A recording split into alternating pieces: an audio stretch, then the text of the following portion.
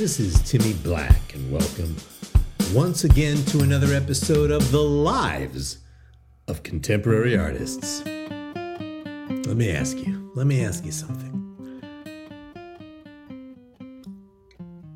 What is your superpower? Think about it. What is your superpower? You know, you hear that question a lot. And next to what's your sign or chicken or fish, what is your superpower has got to be one of the stupidest questions in the world. You know, people get into all sorts of trouble wearing streimels and kimonos and grass skirts on Halloween, but the worst, most grotesque form of cultural appropriation is the vacant appropriation of the tropes, the dreck, the drivel of popular culture. I mean, where's the protest when we invoke Submariner or Thor or Supergirl or Catwoman, Captain Marvel, Wolverine? When did they creep into the canon of respectable references? I mean, you'd be hard-pressed during this season to find a graduation speech that doesn't pose that ridiculous question to a supposedly well-educated group of newly minted college graduates. What is your superpower? Find your superpower. Are you telling me that Dr. Strange now is supposed to be uplifting? Graduates, as you embark on your journey. Journey? What journey? Are they about to go, I don't know, barefoot on a trek from Uzbekistan to Malaysia on the Silk Road or something? Journey. Everything's a journey. As you embark upon your journey, know that you take with you your superpowers. What? Did these people major in bending steel and X-ray vision? Is that why college is so expensive? Anyway, I have this friend. Well, really a colleague or a friend who for years has been the dean of student affairs at a prestigious New England university. I'll say no more.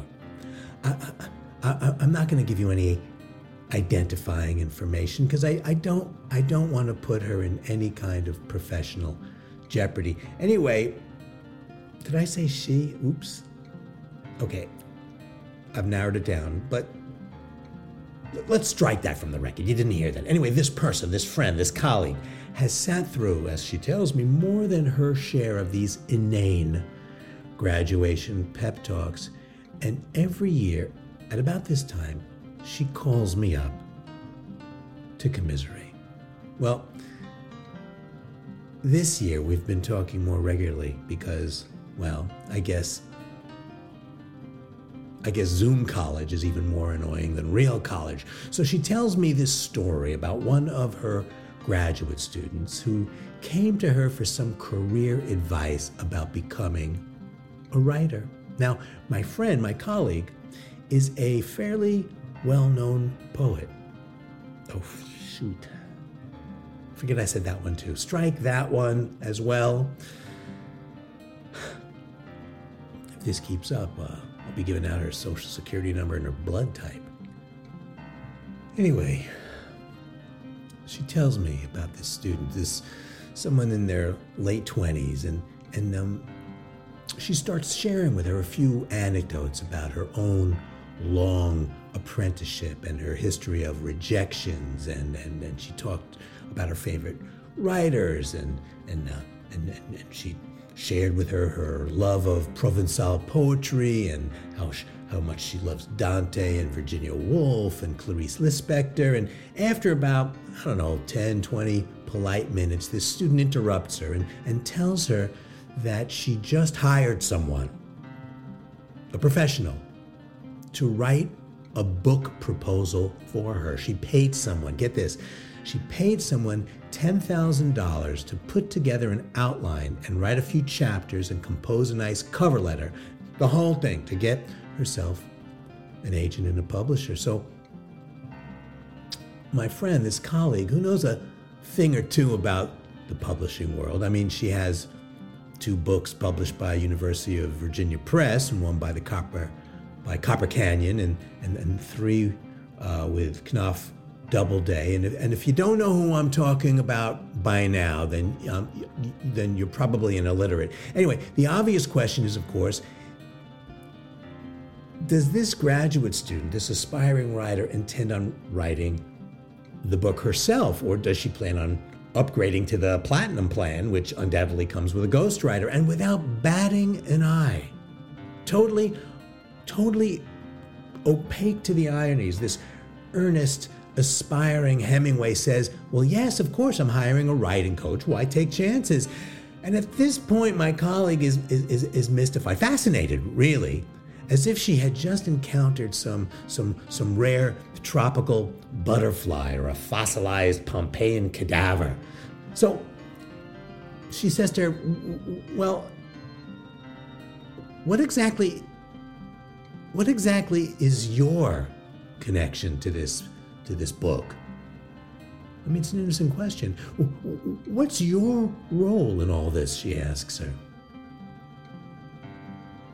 And without batting an eye, the student says, branding. That's my superpower. Well, superpower indeed. I mean, sure enough, her proposal was accepted.